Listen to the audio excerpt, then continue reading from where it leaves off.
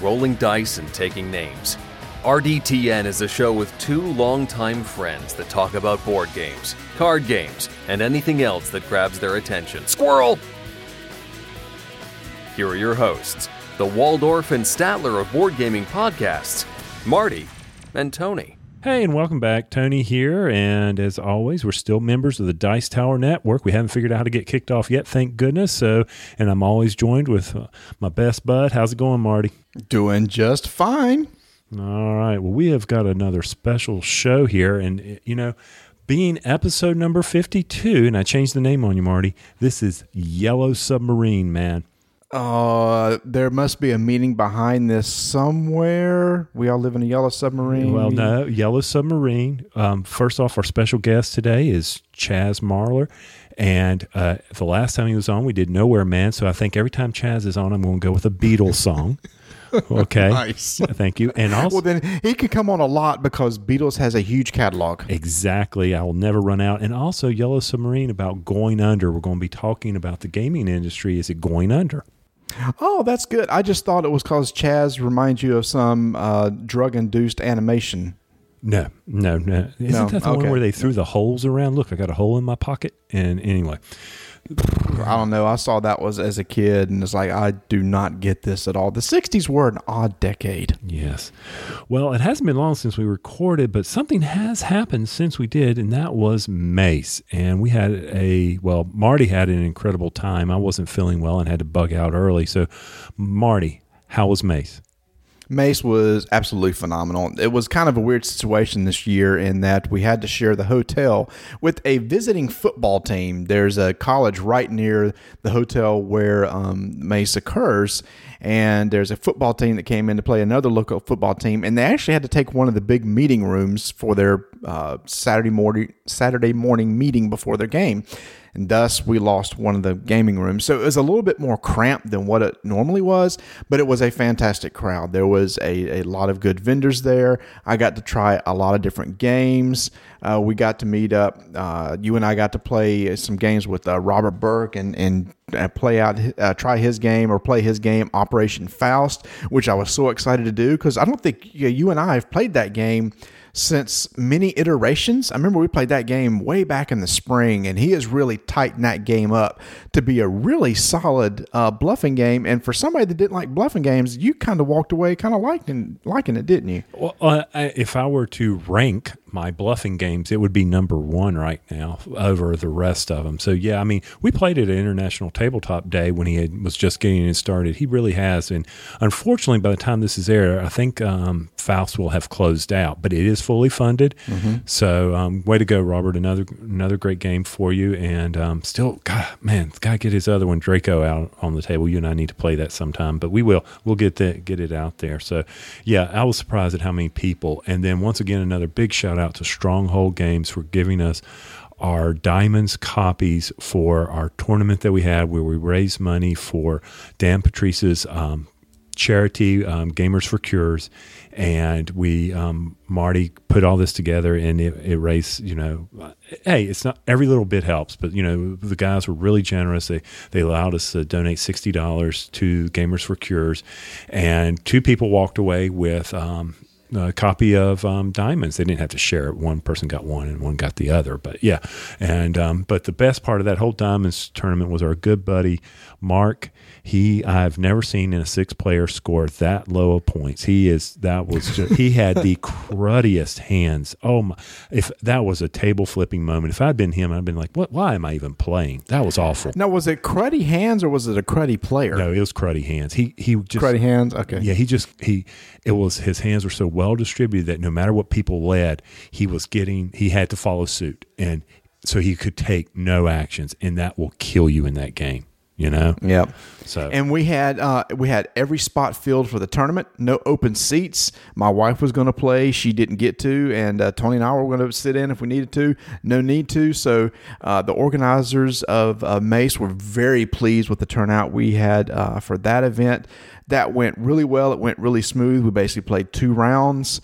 and we took the top scores between the 2 rounds. Whoever had the highest score won one game, and then we had a drawing for another one based on the number of dollars that you gave towards the charity. Right, and so with that, we had Chris Norwood, who's actually a fellow podcaster out there. He took away. He was the big winner, but he only won by 5 points. So it was very tight games. Everybody played very well. So that was a great tournament. I'm looking forward to it next year if Jeff and Ron will have us back. Yeah, exactly. And I think you and I have been talking about some strategies as we're getting ready to go off and face Rhiannon and Suzanne at BGG. And now we've talked junk, so I hope we can just back it up now. Yeah, we'll see how that goes. Who knows how it'll be. So, but anyway, another vendor that was there too was Gray Fox Games, and you had mentioned Draco Magi, and they're the ones that's publishing that game.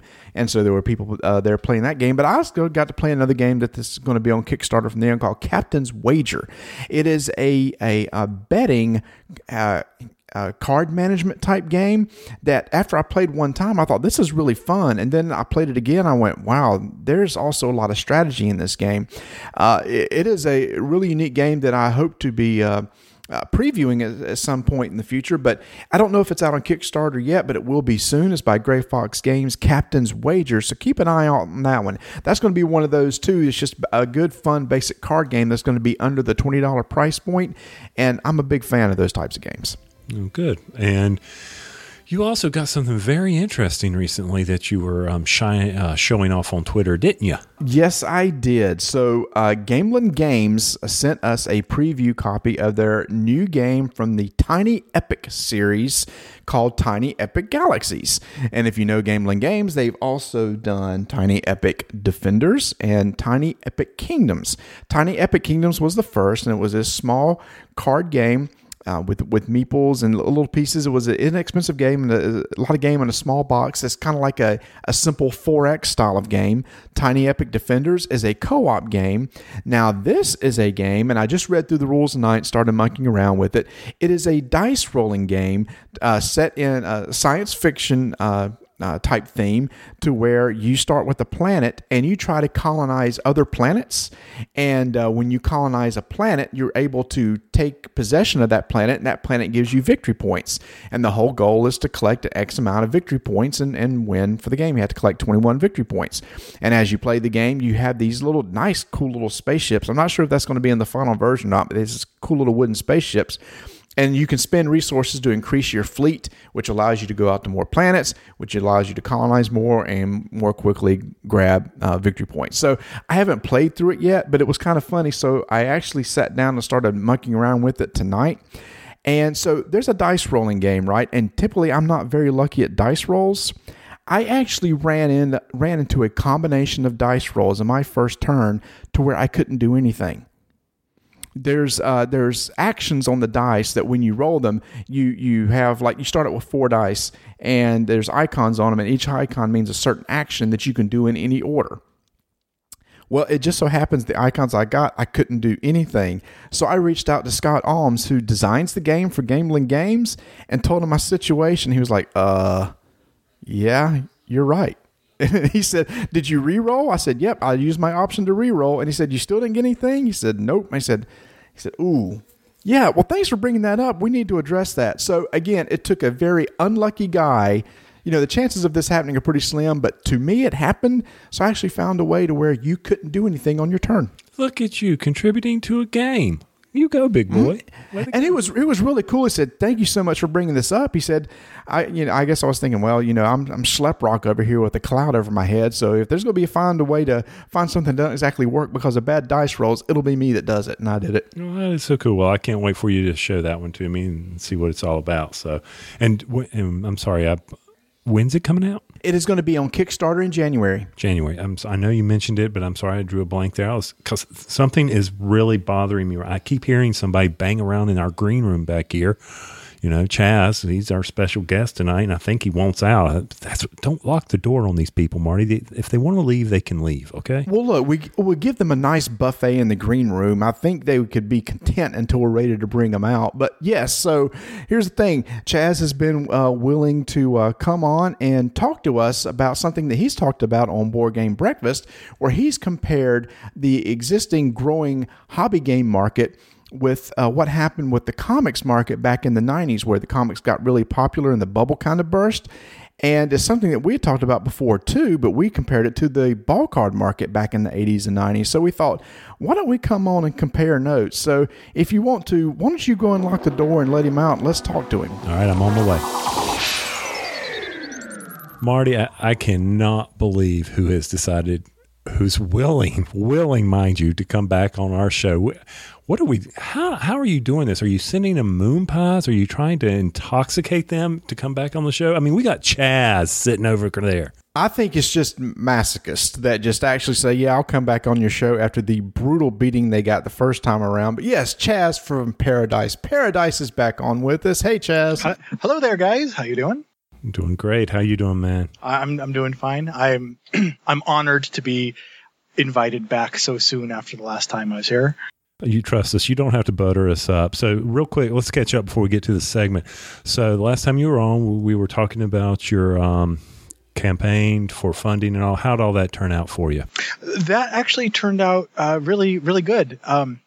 The campaign came in at about $3,500 raised towards season 2. And based on the research that I did for it, it's kind of the level I expected. The target goal for the campaign was higher, but I set the target at what I thought, regardless of what I expect, here's what I would need to achieve in order to meet the goals I have for it. So that's what I set at it. And the support that came in and the feedback and the communication, it was really overwhelming. And it was more than I could have asked for, and I'm really grateful for it. So I told myself that I wasn't going to come on your show and ask for money this time, but I will if you want me to. But your campaign's over, so there's nothing to ask for anymore, right? I meant you guys directly. I tell you what, I'll have my checkbook at BGG Con, so just walk on up. He won't be at BGG Con. Outwitted again. That's my point. You crafty devil. And I had a moon pie for you. Now this is going to be over by the time this comes out, but Chaz, you're doing a huge thing for the Jack Vassell Memorial Fund. And again, this will be over, but why don't you tell them what you did and what the winner's going to get in your auction? This is so awesome. Yeah, I am so excited about this. I wanted to contribute something to the Jack Vassell Memorial Fund auction because it's a cause that I really think is really special, especially to our gaming community. So I thought, I don't have any real things to give away except maybe my time. I make these videos, and then I thought, hey, why don't I make a mock documentary or a mockumentary about a gamer, someone who bids on the auction and wins it. What I'll do is whoever wins, I'll get some information about them. They can send me pictures or other info, and I'll make a fake documentary talking about their board gaming exploits and how amazing they are in the industry. And that was neat. And then I mentioned it to a couple of other people in the kind of board game podcasting community that I know. And, the response was, oh, I'll do that too. I'll contribute. And then someone else, oh, I'm in. And there's now more than a dozen different personalities. Marty is on the list. I know that. And there's also Rodney from Watch It Played, Tom Vassell and Eric Summerer from the Dice Tower podcast. They're both going to contribute to it. And then there's also, if I was smart, I would bring up my full list here. Ignacy from Portal. Joel. Tiffany from One Tar. Did Lance Undead Vikings say yes? No, he went out of his way to come over and tell me no. No, I think I don't. I actually don't know if I don't communicate with him as often, so I don't know if I ever was able to get in touch. So basically, we're making him look bad for this. Yay! So yeah, Let's Level Up, Talks from Crits Happen, Hunter from Weapons Grade, Anthony from the Cardboard Jungle, and Rhiannon from Spooning Meeples, and just on and on and on. There's over a dozen of them now. And whoever wins it, I promise to put more quality and effort into that documentary than I'm putting into this interview right now, because this is 10 seconds away from me asking if we could start over. Yeah. so you're doing great. Don't let me say we need to start over. That was but it's awesome that you're doing that for him. And I'm pointing out that I'm not part of this because, well, one, Marty didn't tell me because we'll just stop there. Dude, you were in the group that you saw this advertised. You could have said, "I'll do it."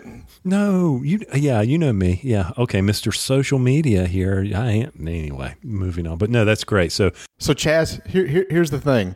I already know exactly what I want to do for my segment, and I'm going to tell you off air because I don't want anybody else to steal my idea. Oh, that sounds extremely dangerous, but I cannot wait because when we're talking about this, because the whole idea is to make a documentary on this person, how great of a player they are, mm-hmm. right? Yeah. I've got the greatest idea. So I can't wait. He's been so happy about it. He's just beside himself. I love videos. Even though our main thing is the podcast, videos is such a creative way to have fun. So that's my creative outlet is the videos, and this is just our staple right here. So enough about Chaz. Let's talk about us. So no, the reason why Chaz is on here, Marty.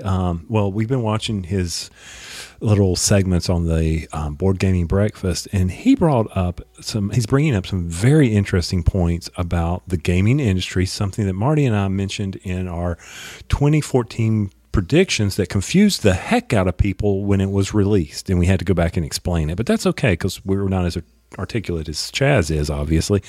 So, and that's more or less about where is the hobby heading? Where is it going with is it going to crush under its own weight? And Chaz, of course, is doing his about comic books, and Marty and I talked about it from a baseball card standpoint. And now that I've introduced it, I'm going to let these two go ahead and talk about it. Wow, thanks.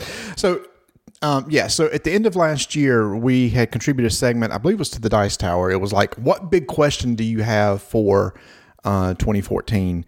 And ours was, can this market sustain itself? And people were very confused by our answers. So we had an episode where we talked about, Tony and I were into the baseball card market, and we got into it into the 80s, right as that really started to grow. And we said that over time, that so many companies saw that the baseball card was such a lucrative market that they started flooding the market with new cards and new content and more cards and more sets, to the point to where people got so tired of it they couldn't keep up with everything, and thus they started getting out. Thus it crashed, and it's never recouped then. And Chaz, I believe you in your segments have kind of said the same thing happened with comics in the 90s too. And I was a comic collector in the 90s, but I'll let you speak about what you saw. Well, I have a kind of a unique perspective, I think, in it as well, because in the mid 90s, I actually was not only into comics, I was also self-publishing regionally in the Pacific Northwest, a comic book as well. So I saw kind of it from both sides, and I would go to these conventions, and from Eugene to Portland, Seattle, and all kind of in that area. And I would say from 93 to 96 is kind of the time period that I was really going to these conventions. And you'd go to these conventions and you would just see more and more and more and more small press publishers there, and starving artists and such, and just also the more mainstream publishers making more and more titles and having more and more imprints and more publishers there. And it just seemed like as they grew, then the market, of course, was more flooded and more competition. And the things that the different companies started doing to try and get the attention, and the market share became more and more outrageous. You started to have the foil covers and the hologram covers. Then you'd have entire die cut issues that are like, instead of being a rectangle, they're cut like this to match the picture on the front of the cover. There was one that had a bullet hole through the entire comic. They actually shot it with a pellet gun or something. That was the selling point of that, and it just got kind of ridiculous. And some of the genres, or the there was a whole quote unquote bad girl genre, which is where a lot of people think it jumped the shark. And you had Catwoman and Dawn, and this is the only two that even stay in my memory at all. But you had all of these comics going that way, just going into the absurd. And then within a couple of years, all of a lot of the small press and indie and starving artists were just gone. And everything kind of just collapsed. And like I mentioned in the Board Game Breakfast episodes, my town at the height of the comics kind of bubble had 7 or 8 comic book shops in this one town. And within the space of 1 year, it went back down to the original 2. So it was a pretty cataclysmic implosion or contraction of the industry, at least in my area, and what I saw in it.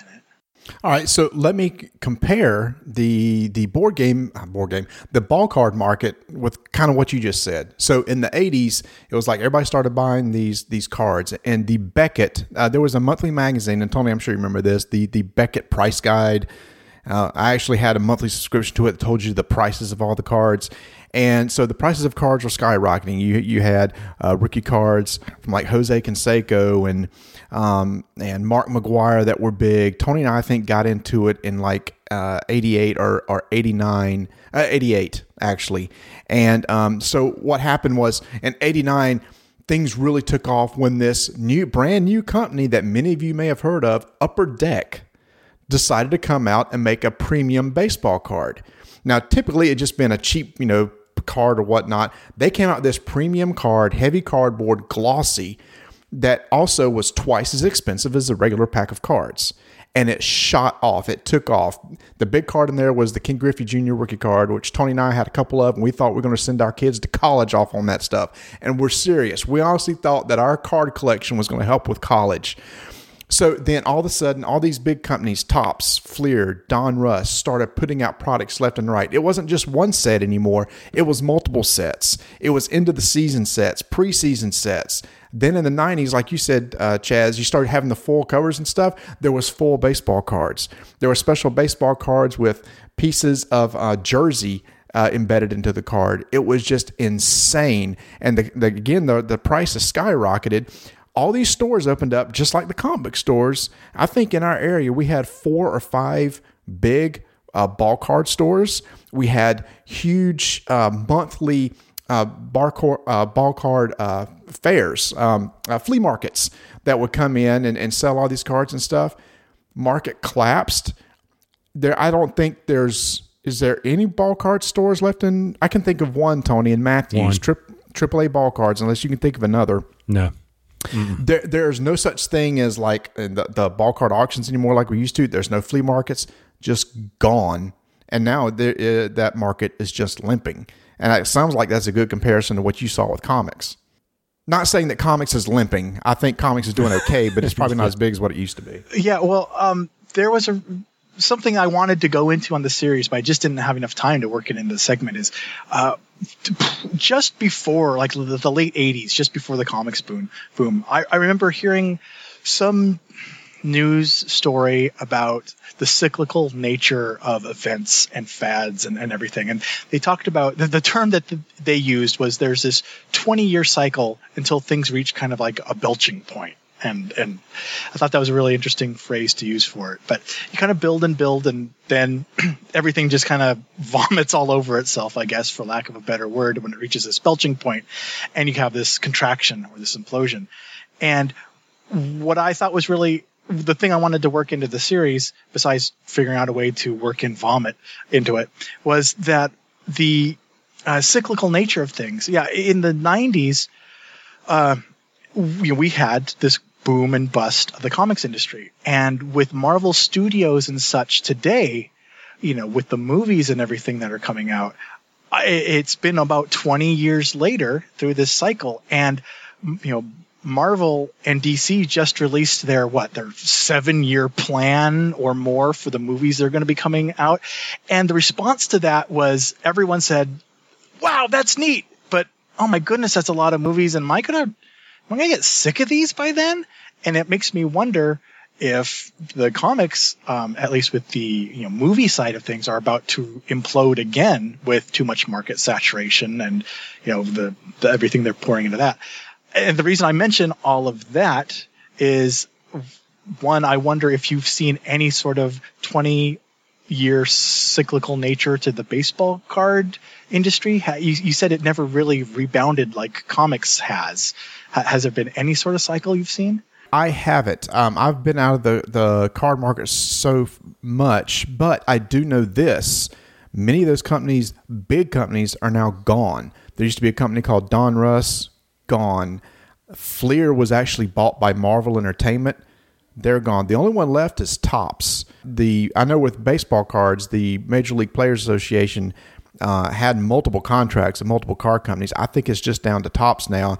And about the only place I can find them is like in Targets. They got that wall over there with the Magic cards and whatnot. And they still have ball cards over there. I don't think there's a collectible market there anymore. I don't think that people buy them to try as an investment. Back when we were doing it, cards were an investment. I don't know if comics ever were viewed as that. Were they viewed as investments for the future? Oh, I think that there was some investment speculation going on. I'm reminded especially of the Death of Superman era. I knew a guy in college. Who was talking about how he was all proud of himself that he managed to go out and scoop up 5 copies of this issue, and he kept 4 of them sealed in the bags, the acid-free bags and everything. And that's 20 years from now, 40 years from now, I'm going to sell these and be so well off. And the problem was that it was like the Hollywood blockbuster syndrome. It wasn't a surprise. You have to have an investment. It's got to be something that sneaks up on people. If you go out and print 5 million copies of an issue, it's not going to be collectible. And even if you grab up all there are at the store and tuck them away for 40 years, it's not going to be worth anything more than cover price. But I think there was quite a bit of investment speculation. And actually, that is kind of the 4 points I wanted to cover in the Board Game Breakfast episodes with the comparisons to the board game industry. The investment opportunity, the misguided investment opportunities, I think are the main point that doesn't quite cross over to the board game industry. At least not any way the industry has figured out how to do yet, but we'll see what happens in a couple months. So in investment opportunities, as we cross over into the board gaming thing, so there are certain games that are out of print now, and you can see them escalating in price. So that is the only type where I can see that that's somewhat happening. I mean, case in points, every time Tom Vasel mentions the Star Wars, whatever game that was. Queen's Gambit. Queen's Gambit. Yeah. That one left my mind too, and you see it goes set $200, $300, that kind of stuff. I think there's one actually selling it down at the BGG Con that somebody put out for auction. So who knows? That to me is the investment right now. Well, let's even step one step back. I mean, a bunch of nerds here just talked about ball cards and comics. And that's like, what's this have to do with board games? And Chaz, you talked about it on the show. You're just saying you see somewhat of an analogy to all of a sudden the board game market is growing like crazy. Everybody is putting out tons of games. Everybody's putting out games on the Kickstarter because it's like everything that goes out there, we're buying up, we're soaking up. And then we saw the same thing with the market. So the whole point of this is, do we think there's a chance that there could be a bubble for the hobby board game market to where it'll crash under its own weight because us as gamers will just get to the point where it's like, forget it, I just can't buy everything anymore. And a lot of these small companies, like you saw with the comics, will just dry up and go away. That really is the question. And yeah, like I said in this series, I'm just one guy who is seeing what seems to me as a trend that I've seen before. You know, you talked about, I already talked about the gimmicks a little bit, which is one of the main points. The market saturation. You know, I have 5 stores in my town now that are selling board games, up from 1 or 2 just within the last 2 years, and which sort of reminds me of that kind of increase in stores. The collectability definitely is going on. So, you know, I didn't want to make the series come out saying like the end is near, it's going to explode. I just thought it was really curious that it seemed like history was repeating itself a little bit in this market. But a key point in the history is everybody thinks you can get rich. They did in comics. They thought they could in baseball cards by sticking cuts of jersey in them. Look, he raised his finger. He wants to make a point here. And go ahead so you don't forget it. I'm sorry, just waving my arms over here like a madman because there was, I think we just mentioned that the one aspect of it was that the investment speculation was one thing that didn't really seem to fit. But as I was doing this, I was thinking, well, you know, what about Kickstarter? It's not necessarily perhaps misguided investment speculation from the consumer standpoint, but from a publisher standpoint, there's an awful lot of people that are running Kickstarter campaigns, you know, with the objective to raise money to invest into these properties. And so maybe there is a kind of investment thing of going on. It's just flipped to the other side of the coin. And that's maybe why we don't see it as clearly. Right. But as we've heard many times over, people are learning quickly that you're not going to make money producing a board game. We've got examples of that where somebody said, I released a game that I funded for $3,000 and I came away, raised $5,000 and ended up making $500 at it at best. So you're right. I mean, they're learning quickly that this may not be the case, you know? Well, but there is somewhat, I mean, maybe aside from the investment thing, and it's funny, Chaz, that you said that because I came on tonight going, there's one thing that I do not think crosses over, and that is the whole investment perspective. I can't see myself buying games thinking I'm going to pay to put my kids through college with games I bought. So I don't think that at all. So I don't think it fits there. But I do think the idea of, hey, I can get into the board gaming industry and make some money and just keep putting out stuff and people keep buying it. And here's the thing. So I'm probably going to step on some toes, and I apologize, but these are just perfect examples. Well, pause before you say it so you can edit it out later. Okay, pause. Let's look at the number of versions of Flux that's been released. Let's look at the number of versions of Munchkin. Love Letter, there's a new version released every other month now, and yes, I'll buy the Batman. I'll get it. I'm so disappointed in you, Marty. But I know, but I only bought. But why are they doing this? Is the game different? No, it's just another flavor that they know will sell, and it is selling. Eventually, that's going to stop. It's eventually just going to come to the point. It's like I'm not buying another version of Love Letter or Flux. I kept thinking that for Munchkin, but I swear they've been doing that for 10, 15 years, and they keep buying There's it. a lot of milk in that cow.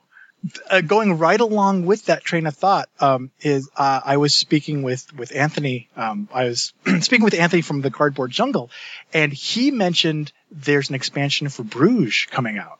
And he said a phrase that I thought just framed this whole discussion perfectly. He was talking about the expansion for Bruges, and he said, I'm going to buy the expansion when it comes out, but it doesn't really need it.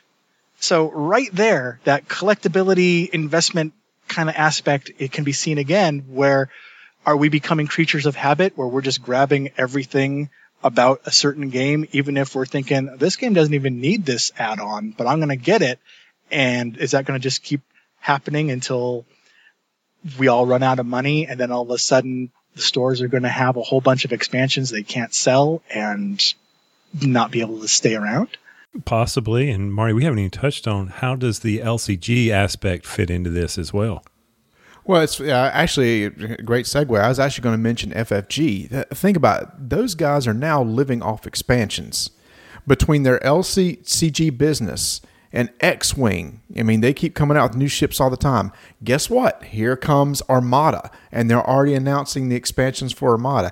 Oh, guess what? Imperial Assault. The base game's not even out, and they're already talking about the expansions for it. So FFG is making a living off that. And yes, I'll raise my hand when the expansion for Eldritch Horror comes out next month. I'll probably pick it up because I've got the other one, and I feel like I need to buy the next one. But does it give you replayability? Well, I would hope it does. I don't know that the latest one did Yig, but this one has some new things. I would say that Bruges actually has some value to it because it adds a fifth player.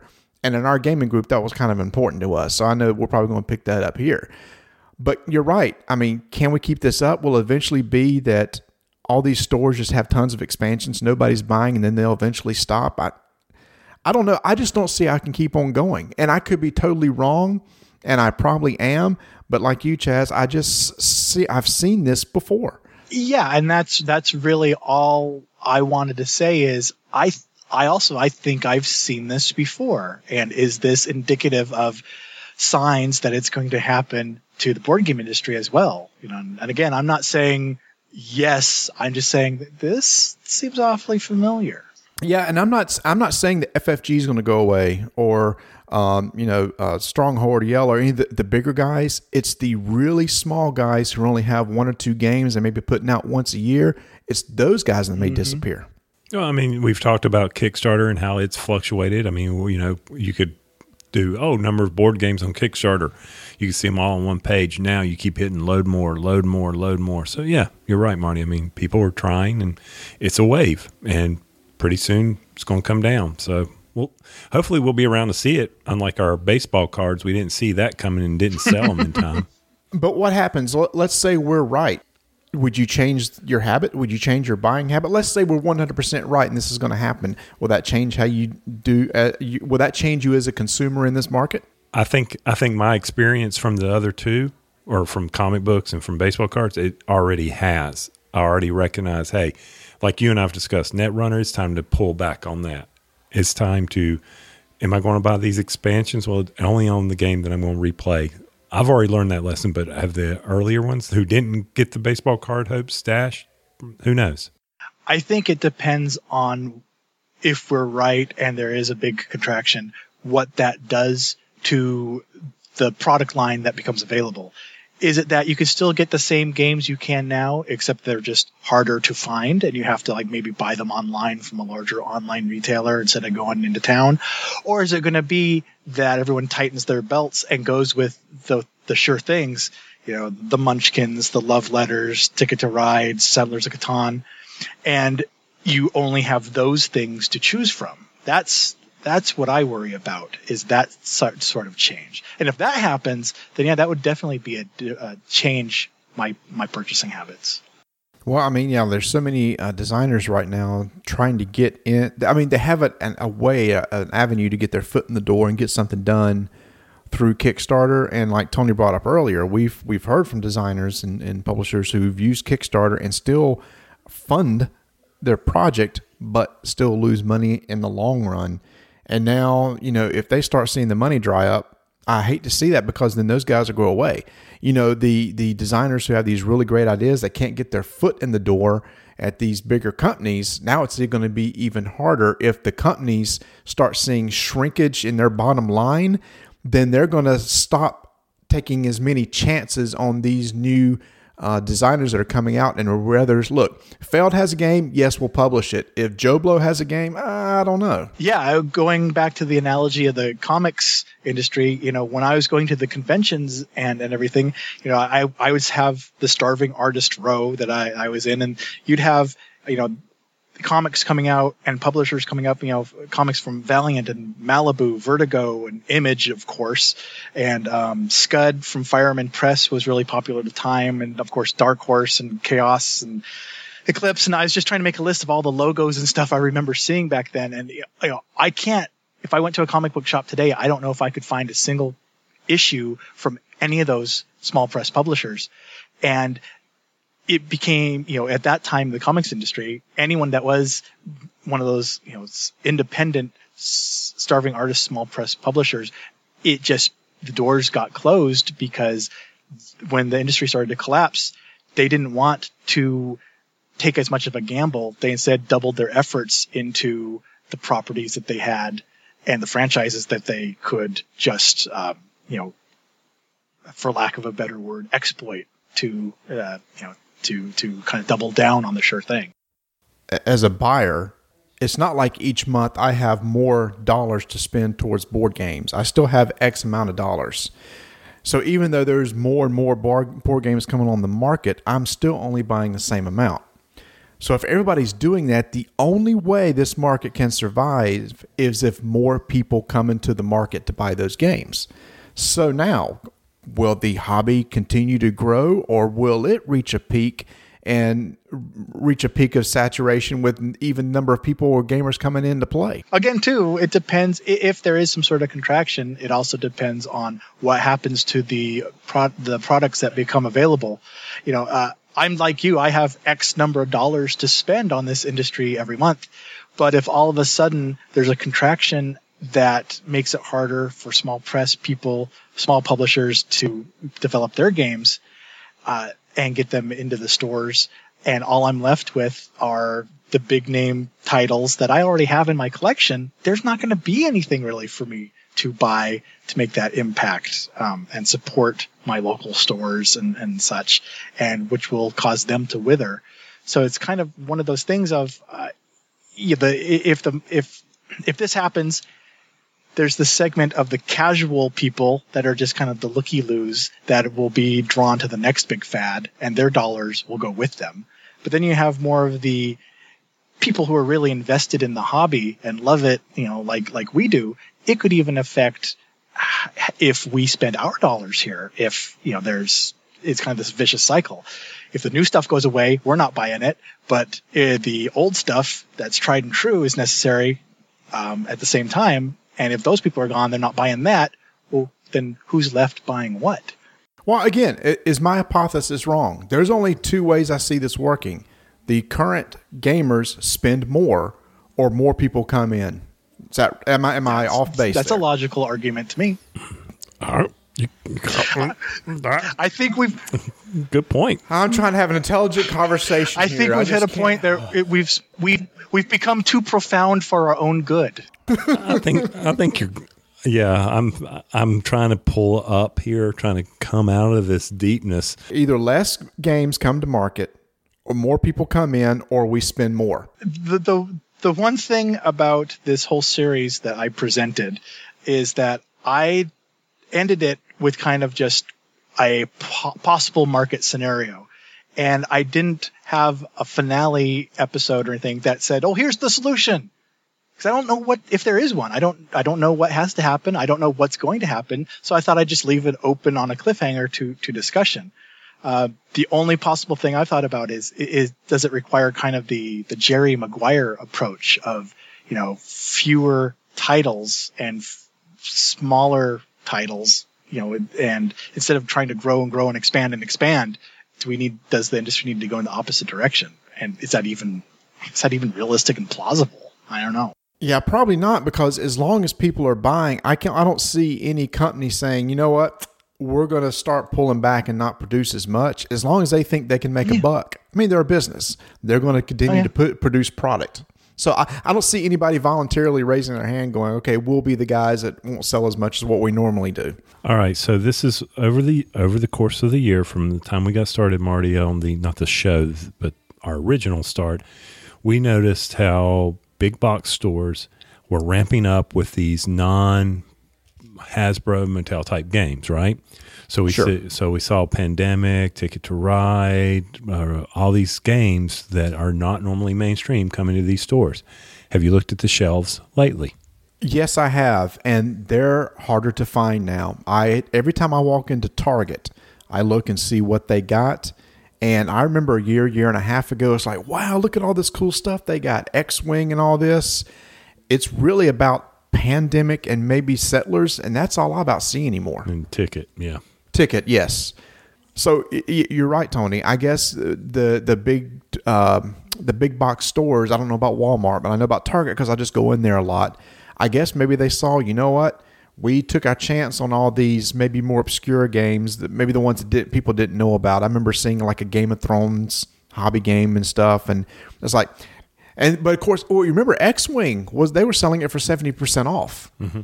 So obviously that didn't work for them. There's one incident of it. So, but games have always been on the toy stores or on the toy shelves. You will always see them, but they're always the ones that are easy to produce and easy to make and can get there. Well, I went into Toys R Us last week and wanted to see if there were any hobby games in there. And the one that's near you and I, there were hardly any. Oh, yeah, I agree. I was in the one in Atlanta, and it was just, there wasn't a whole lot there. That's what has me kind of concerned. The mainstream took a shot at it, and I don't know that it took. Right. I may be wrong, but speaking with Target specifically, didn't Target and Will Wheaton's Tabletop strike some sort of deal where the games that he feed? Okay, so yes, you saw last year, a few months ago, a whole kind of an influx of these games come in. Well, that was also when the Tabletop episodes were being released, and of course they completed that season. And, isn't, as the date of this recording, isn't the first episode of the new Tabletop season premiering today? Yes. And I'm sure Tokiado, or I think that's what it was, is now going to have a big surge in sales. Well, yeah, I wonder if over the next couple of months, we'll see Target get replenished with a bunch of stock, if it will go in sort of this cycle following Tabletop, if they have the same marketing deal worked out. And I just wonder if that can have that much of an impact on it, and if that might be why you saw this ebb and flow. Don't know. Barnes & Noble is probably one of the few stores that still has a whole bunch, but then you wait for their 50% off sales to occur till you pick up some good buys. And that's a great point. Barnes & Noble does have a very wide selection of hobby games. They do. Mm-hmm. Yes, they do. They do. All right, let's lighten the mood. What was that, Chaz? Oh, I was just going to say, on Twitter and stuff, I'll see you and other people say, Barnes & Noble is doing their 50% off sale today. And every time I do that, I take a long lunch at work and I go down to my Barnes & Noble and they are never on sale. So I don't know if I got like the one that's owned by old curmudgeon or something. It's like, no, I will not put this on sale. But I have never once seen a game 50% off at Barnes & Noble like everyone else does. Do they ever put anything on 50%? Do you ever go in and see the clearance area? I have never seen a board game on clearance there. Interesting. Ever. So, yeah. You may just have to have them scan it. They may not mark them. They may just have to scan it for you. So, by the way, I loved your tie-in with the Abyss covers. That was hilarious. That had me rolling. That was funny. And yes, that was really good. But actually, see, that's a very good point. So that goes back to the investment collectability thing, right? So back in the comics era, there would be people who buy all 4 versions of a cover. I don't see anybody buying 4 versions of Abyss. It's just what do you want? Yeah, no, I understand. But I'm saying back then the purpose was collectability investment.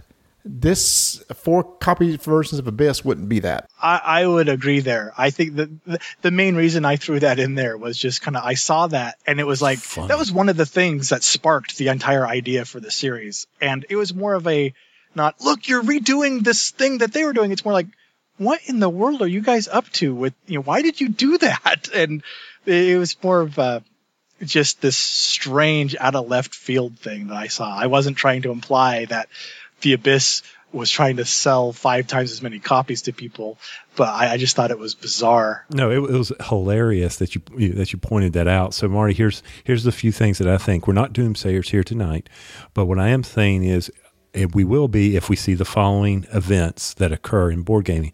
1, if we see a board game come out that has clips from Ignacio's shirt when he was designing his next big game, and it's okay. So that'll be 1.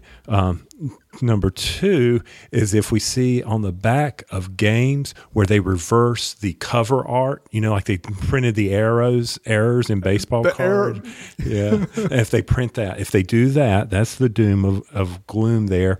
And 3, if they have any type of obscenity on the end of a player meeple, like they did the Billy Ripken bat, where they had the block and the bad words on it, and they produced that. Those three things, I'm out of the hobby. I'm done. Yeah, so I don't know if you know about that, Chaz, and anybody else listening. In the late 80s, there were these cards that got released that were error prints. One famous one was a reverse negative of Dale Murphy in the in Upper Deck, and it was shot up in value. Another one, which Tony referenced, was Billy Ripken had an obscene word on the bottom of his bat, and it got released. But the funny thing is, that's not the most valuable one. They fixed it in two different ways. One, they put a white block over the bottom of his bat. One, they put a black block over his bat. The white block was worth more than the black block. Dead serious. It was the funniest thing. Now, here the whole Ignacy shirt thing has to be... You don't see it. It's in the. It may or may not be in the box. You just got to keep buying boxes till you hope you get one. You got to buy 15 boxes of Imperial Settlers and hope that you get a piece of cloth from his T-shirt. Anyway, that's to lighten the mood. So how are we done on this? Are we still good on this topic? You want to keep going? Like I said, we don't have solutions, and you guys may be listening. You guys and ladies may be listening to this, going saying you are out of your mind. You don't know what you're talking about. If that's the case, and that probably is the case, let us know. Go to our guild on Board Game Geek and give us your reasons why we think we're out in left field. Why there is no way this market's going to burst and it's going to sustain itself, or if you think there might be some truth to what we're saying, but maybe see some other points that we're missing, please let us know on that too.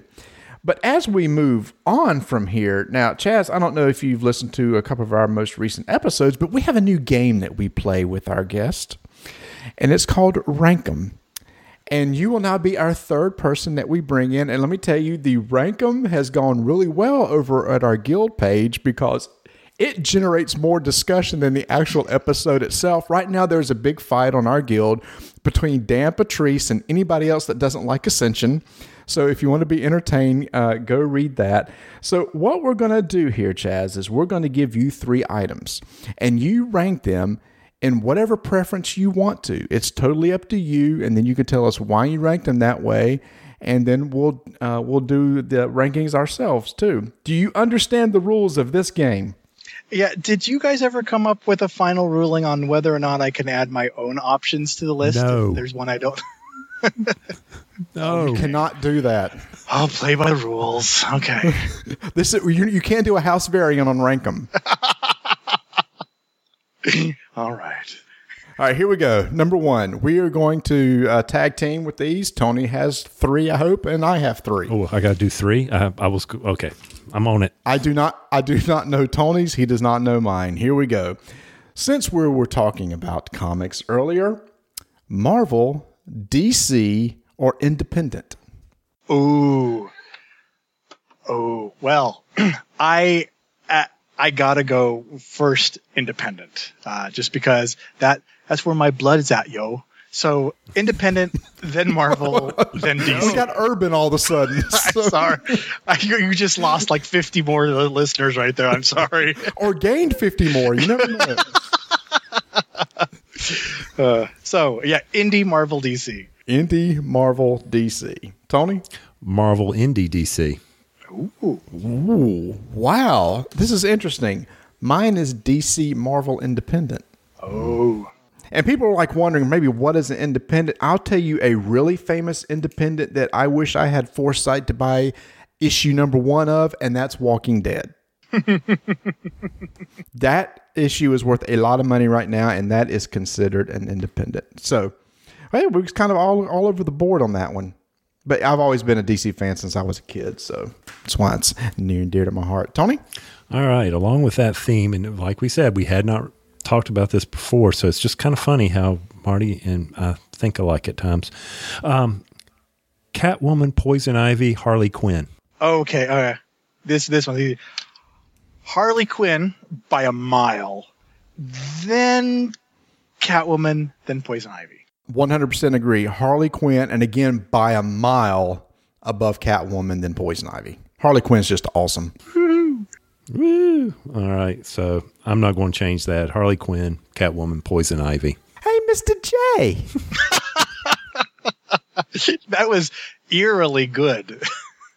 I watched a lot of Batman the Animated Series, so loved Harley Quinn in that. I used to skip class at college to get on an earlier bus to get home back to my apartment to watch the Batman animated series. Okay, is it not seriously one of the best Batman series of all time? There was, I never liked Clayface, but there was a little Clayface trilogy of episodes that are among the best of that whole series. I think the Clayface ones were surprisingly good, and their adaptation of the Laughing Fish. Oh my goodness! Oh, they have lines verbatim out of the issue in that. It's just I the Laughing Fish episode is one of the greatest things ever done in comics media ever. And I can't think of that episode. I have to go pull it up on Netflix because those things are on Netflix now. Oh, yes. I mean, number one, when you got Mark Hamill personifying the voice of the Joker, and Bruce Conroy will always be Kevin Conroy. I'm sorry, Kevin Conroy will always be the voice of Batman to me forever. He is Batman. I mean, just his voice, yes, always and forever. You're right. Is this one of the Rankums? Because I'm doing real good on this one. No, I could sit here and talk about Batman in the animated series forever. And if you're not watching the most 4 or 5 years, the DC straight to DVD animation movies, highly recommended. Very good stuff. I haven't seen any of those, but I have one of my best friends watches every single one. And he's like, you have to watch this. And I just have this growing pile, and I got to sit down and get through them all. Okay, first one to start with is Under the Red Hood. Seriously, one of the best ones I've ever done. I have watched that one. That was amazing. That one was great. Yep.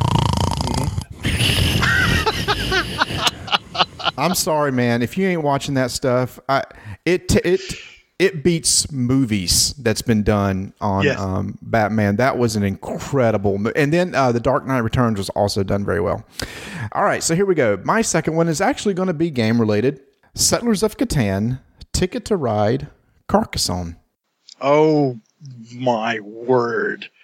Okay. I got to go with this Settlers first, because that was one of the games that reintroduced me to the hobby back then. Then Carcassonne, because I love a good puzzle. And then Ticket to Ride last, because I have publicly gone on record with my opinion of Ticket to Ride. So, well, then, you got to stay consistent then. Yeah, I can't fudge on that one. Tony? Well, then I unfortunately have not heard your public record of Ticket to Ride, but I will definitely ferret that out because mine, it would be Ticket, Settlers, Carcassonne. And mine is Ticket, Settlers, and Carcassonne, mainly because I can't stand doing the scoring on Carcassonne at the end. If it was on the Xbox app, which I used to do, that's fine, but the scoring at the end of Carcassonne drives me crazy. I have mostly played Carcassonne on iOS app for that, pretty much that reason, yeah. I mean, they're all great games, and they're right, except for obviously Ticket to Ride for some people, but that's okay. I cannot get into the theme. I sit down to play a game of Ticket to Ride, and all I see is laying sticks down on a board. I can't get into the theme at all. And the very first time I played it, I heard it hyped and heard all this talk about it. Very first time I sat down to play it, I played the game, and when we were done, it was like, okay, you've taught me the base game. Now show me all the bells and whistles and how it works. Oh, that's it? That's the whole thing? Oh, okay. And so there might have been a case where it was kind of oversold to me. But I understand. It is what it is. It's tracks. They're tracks. You're building tracks. They're sticks. Come on, it's not that hard. They're sticks. Well, actually, they're little plastic trains, but that's all right. Yes. All right. For my second is Steve Martin, the late, great Robin Williams, or Richard Pryor. Ooh. Okay.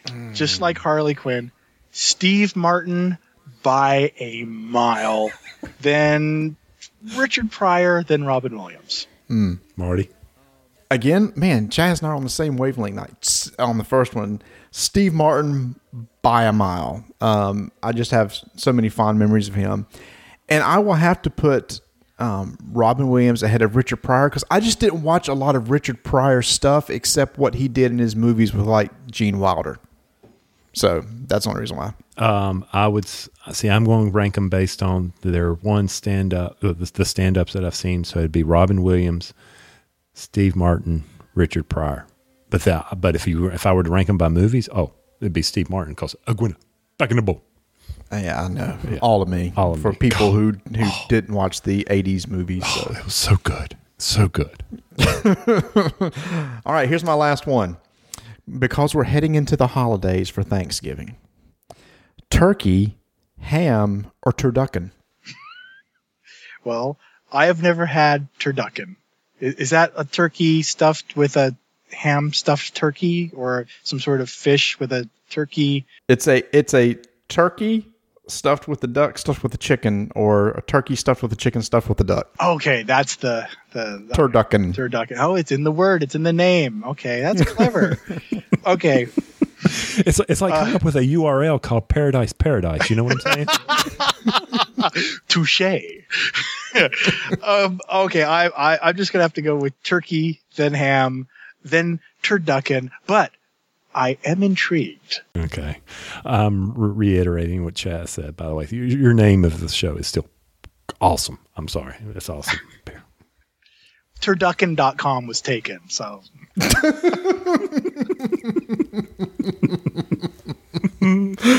Hi, this is Chaz from Turducken. That'd be awesome. What'd you say, Tony? Did you say? Or? Same. Turkey, ham, turducken. All right, I'm going to flip them. I'm going to say turkey, turducken, ham, because turducken's pretty awesome. I had one in Mississippi, and it was pretty darn good. All right, and for the final one, and this is all just for you, Chaz. Just for you. So you ready? Okay. Cumulus, stratus, or cumulus nimbus?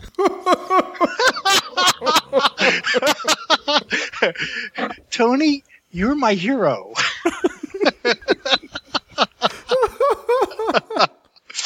Oh, okay. Now, we put him on the stop. Okay, now I believe that the clouds I have behind me are cumulus. I think that is correct. Okay, so we gotta give props to cumulus because they're right there behind me, literally. So, cumulus.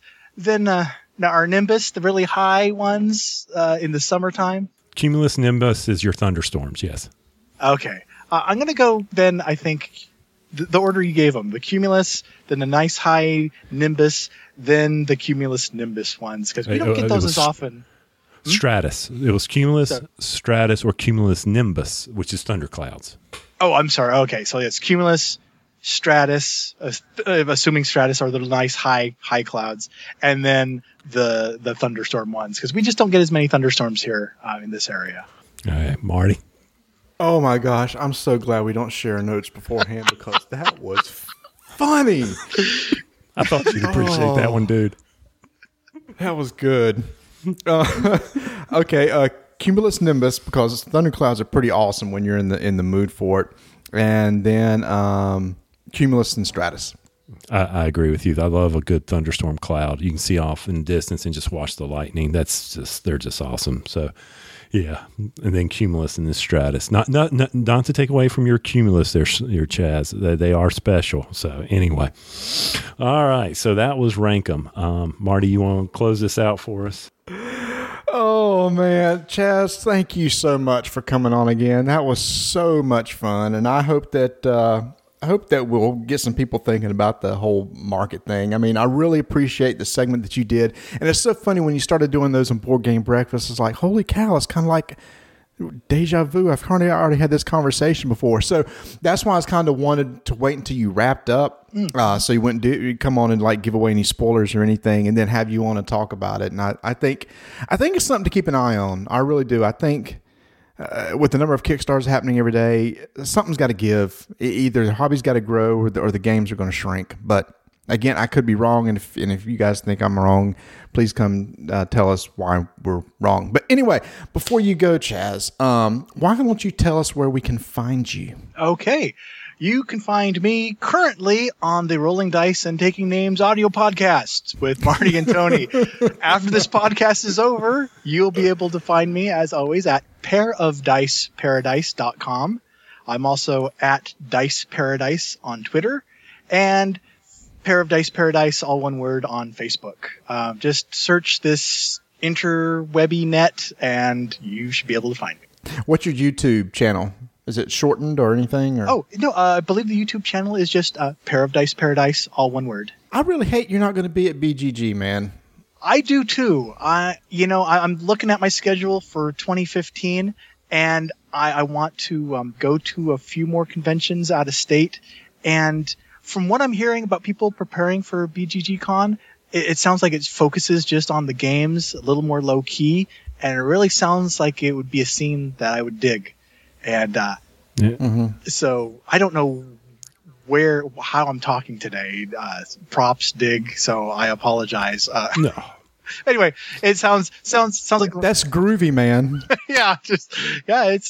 Anyway. So I am hoping to go to more and see you guys and some of the other people that I've gotten to know over this last year. We've got to cross paths somehow. Are you even going to attempt Gen Con next year?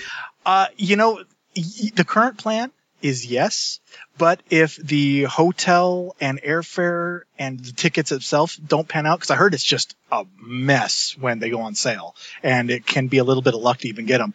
If that falls through, then Origins and BGG Con are like my fallbacks. So we'll see what happens. Okay, right now, Tony can't look that far into the future, but right now I'm planning on being an Origins also, and Origins is also a lot of fun. Cool. Yeah. So yeah, we'll see what happens. That would be great. Again, thank you so much for coming on. I know that you got to go take care of your daughter. We're 3 hours separated between each other, and thank you for taking time, scarfing down some food and sharing some time with us. And now you can go tuck her into bed or whatever you do with little girls. I have 3 boys, so I don't know what you do with little girls. So. Usually with little girls, you find they tell you what you're going to be doing next for them. So. Especially even when they're in college, right, Tony? Don't even go there. I got another story for you at lunch. Okay. Well, it's always a pleasure to talk to you guys. Again, thanks so much for coming on, man. Appreciate it, Chaz. Thank you. Hopefully it was somewhat informative and entertaining, because that's our whole goal here. Yeah, I think you're right. I think definitely informative. I mean, it's always I had never really put the comic book thing with the game. Because you and I both did both baseballs and comic books, but I never thought about the variant covers and things like that, and just crushing under its weight. Because I always wondered, because I got out of comic books early enough on that I didn't see the big fall. But you do have the Superman Dies issue, don't you? Like I do. I think I still have that one. I sold the majority of my comic books, but I do think I still have the Superman Dies in the black bag. Yes, I do have that one still. Yeah, well, you didn't sell the wedding gift I gave you, did you? No, I still have Spider-Man number 300. That is still there, and I still have all my Amazing Spider-Mans. I will never sell those. I will hold on to those until I have to will them to Rebecca. That Spider-Man's actually still worth something. Is it? Well, good. That's a McFarlane, signed by McFarlane. So that's oh, awesome. It's signed? Yeah, that's signed by McFarlane. Oh, I didn't know what I was doing. I should not have had it signed. Otherwise, I'd tell you go get that thing graded. No, that's okay. It's the thought that matters. And my wife looks at me, wait a minute, they gave us for our wedding gift, you a gift? I said, yeah. We got a problem here? Yep. So I started off on the right foot with her. So there you go. There you go. That's why you can't play. That's why you can't come out and play with me anymore. It's over that dumb gift I gave you back 20 years ago. That's pretty much it. So, well, Marty, we're going to be stretching the show out. So let's just cut it off short here. A couple things in the works. First off, you and I heading to BGG, heading on a jet plane. Thanks. The earworm. Oh, I understand. I don't know what that means. God, you people talk all this stuff on social media. Okay, let me explain. Earworm is when somebody mentions a really catchy song or something and it gets stuck in your head. Earworm. Okay. Ta-da. Oh, thank you. I didn't know that. Okay, well, I appreciate it. So anyway, we got that, and for some odd reason, somebody tweeted out about we'll give them a moon pie if they do something. Oh, dude, there's a 50-pound limit on luggage, okay? One box of moon pies can't be that heavy. Yeah, but if there's 900 people there and they all saw the tweet. Well, there's hopefully not enough. Yeah. Okay. See, now you're thinking. See, you're tweeting without you're tweeting without engaging. That's okay. That's all right. Yeah, I'll stick some in your suitcase. Yeah, I've got too many games I'm selling, so and probably be bringing back a bunch. Yeah, that's the whole thing. You make sure we got to clean out the space to make sure we have room to bring back all the cool games that we are going to be getting while we're there. Yeah, I got my allowance saved up. I'm ready to run. The other thing that we want to mention out, guys, is like we did last year, our 2nd year anniversary is coming up. And with that, last year we did a survey, and we'll be putting that together again, be listening for that to come out. And we really appreciate all the responses we got. And we will admit the responses were based on winning a prize. So we know what it takes to get responses. We've got to offer you something. So it's like they're sitting there with their arms crossed. If you want me to participate and play, then you got to give me something. You got to give me something. I ain't gonna do this. So Marty and I will do our best. Maybe at BGG we can get a pack of cards. Who knows? But that's don't expect a lot. Okay. So anyway, that's coming up. And other than that, I mean, hey, when you hear this, we'll be heading on a jet plane, going to BGG, and then we'll be eating some turkey, and then we'll be coming back. So, enjoy the show. Marty, any final thoughts? People still call it a jet plane. Just go with it. Oh, well, okay. Yeah, bye-bye. No, again, thanks so much, Chaz, for coming on. It was a great time with him, as always. We were chit-chatting off air about some things we want to do together and shoot videos, and we was talking about this other video thing project he's going to be doing with the winner of the Jack Vassell Memorial Fund. So I got some cool things in the work for him, and make sure to go out there and subscribe to his channel. And heck, while you're out there, go subscribe to our YouTube channel too, because I've seen some teases, and this may already be out, of some great videos Tony is doing with some box openings and putting things together from broken tokens. So you guys need to go check that out. And Marty will have some more musings as always. So we're just playing around, guys. We appreciate you watching them, or if anything, start them. And then you can get out, and that way it will count as a watched or a number of views. That's all I ask for, okay? Number of views, and because I can only run them up so high. So anyway, if you would, just do me a favor and keep rolling dice. And taking names.